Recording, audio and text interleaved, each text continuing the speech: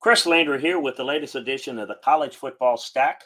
A reminder you can get more detailed football breakdowns on the college game and the pro game over at LandryFootball.com. Today we're going to talk about what the new ESPN deal with the college football playoff means, why the college football overtime rules are vastly inferior to the NFL's, and what is morally acceptable and what is not for media personalities that get involved in recruiting. We're going to address that. Again, if you want more detailed breakdowns on the college and pro game, you can get it at LandryFootball.com. Take advantage of the scouting season offer that we have on the front page.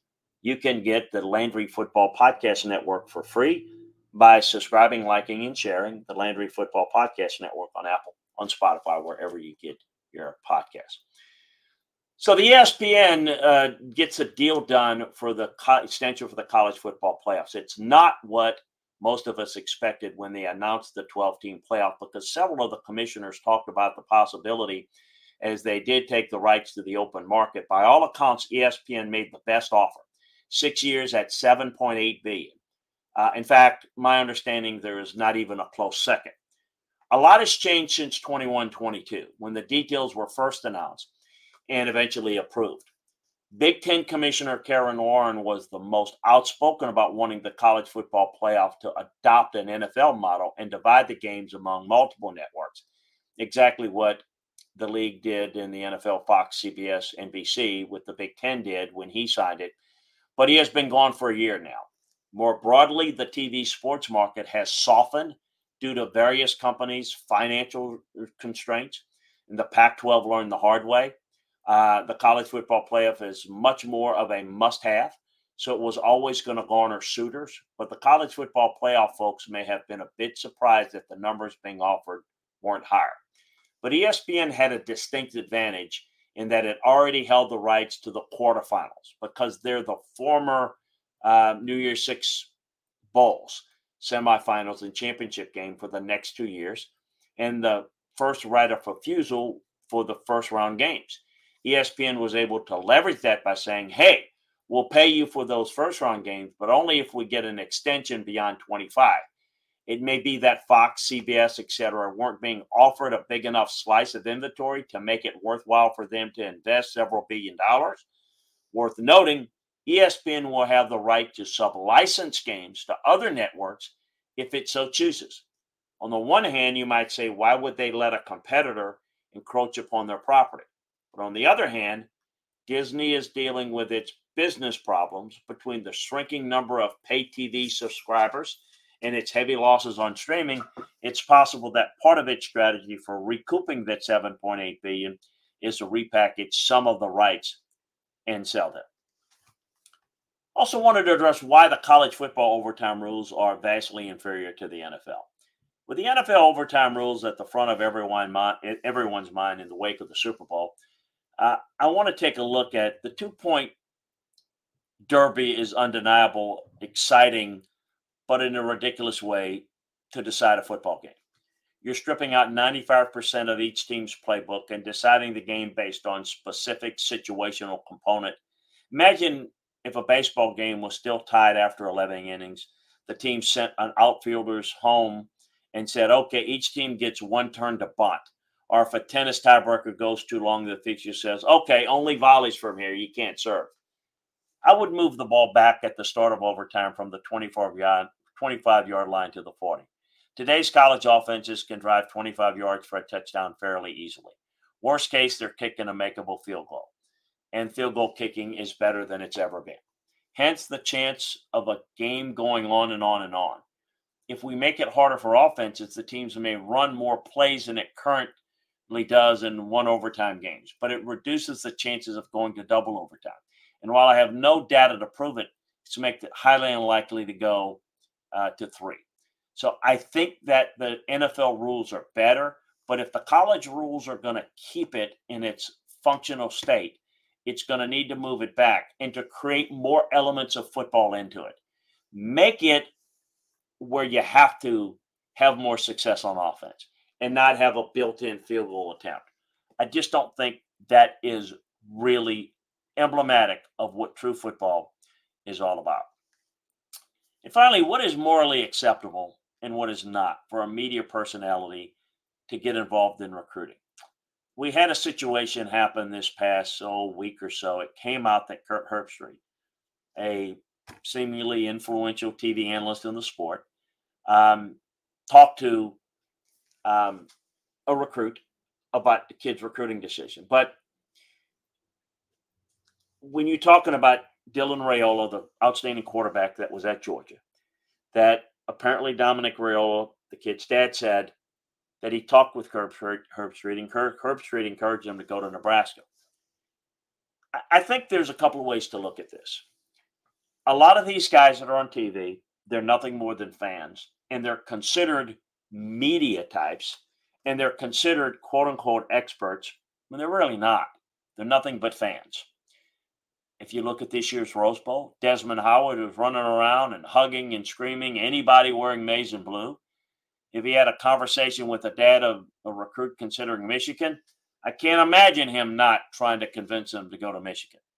You got Brady Quinn on the Fox's TV set. He sits on the board of Notre Dame's NIL collective, which means he plays at least a small role in the Irish's recruiting efforts. Others with similar visibility have been known to help their schools coaching searches. We've seen Matt Leinart be nothing but a cheerleader for USC. TV analysts aren't traditional journalists, and for the most part aren't held to the same standard of objectivity. I also think that journalists are loosely defined now.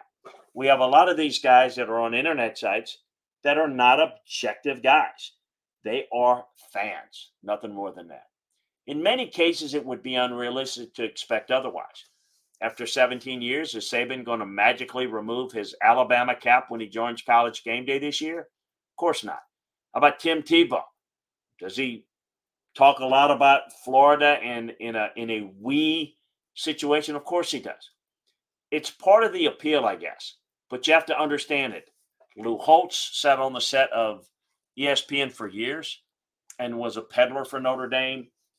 Look, it's hard to separate and hard to understand at times, but fans are very passionate about their team. And if they feel somebody else is showing passion for another team and they're on TV, it's not respectable.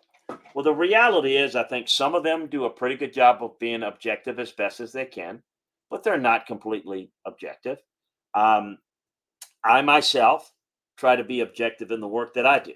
A lot of people are not aware of who I work with, but there are a lot of college programs and NFL teams that I do a lot of work for. Certainly, I want them to do well, but quite frankly, I want everybody to do well to a certain degree. And I think that while I may have a certain opinion about a particular player, team, coach, or scheme, there's certainly inherited biases based upon what I believe about the game and what I know about the players and teams and coaches and schemes involved. You try to be objective, but you try to understand being completely objective is totally unrealistic because these media types are nothing more than fans. Somebody like myself that's trying to get it right for the teams that I service in the NFL and college is certainly important. I care more about what I recommend to them being right than whether they win or lose. I certainly want them to do well, and I certainly want everyone to do well, understanding that on any given Saturday or Sunday, there are going to be those that do better than others. And at the end of the year, we're going to have situations that change. I often get asked by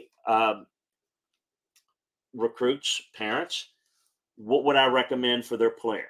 I try to steer away from saying going to school A or B. What I would say is, look, here's where I see you as a player. Here's where I see your strengths are. Here's where I see you need help on. Here's where I think you need to look. You would be a best fit in this type of scheme, in this type of system, in my opinion. Or I think you're really good in this system, but I think in order to become better, you really would benefit from going into a system that can utilize what you do, but expand your skill set even further. And if asked to give certain recommendations, I may give examples of schools A, B, C, X, Y, Z are examples of schools that might fit you in terms of style. It is in no way am I saying you should go to that school because you have to do your homework and be comfortable that that's where you want to go to school, who you want to be coached by, so on and so forth. Giving an opinion on a coach, on a school, is something that's done. I think saying specifically you should go to one school is not where I would go. But if somebody's thinking about going to a school and said, look, I've decided to go there, what do you think? Giving an honest opinion, including a positive one if you feel that is such, is not so much out of line. That's a look at this edition of the College Football Stack. A reminder, you can get more detailed breakdowns on the college game, the pro game, at LandryFootball.com. Check it out today. Take advantage of our scouting season offer. And make sure you understand, the football season's over, but we're going to keep you up to date on everything in transfer portal, recruiting, free agency, the draft, all year long at LandryFootball.com. And that scouting season offer that we have on tap will take you not only through that, but all the way through next football season. So it is the best deal that we've got going. If you want to try it out for 6 months, you can do that as well. You can try it out for a month and see how you like it. It's less than $10 a month, so make sure that you check it out, and it's cheaper if you try it for a 6 or 12-month package. Appreciate you joining us. Also, a reminder to subscribe, like, and share the Landry Football Podcast Network on Apple, on Spotify, wherever you get your podcasts. Always great to be with you. Talk to you again next time, everybody. Without the ones like you, who work tirelessly to keep things running, everything would suddenly stop. Hospitals, factories, schools, and power plants, they all depend on you.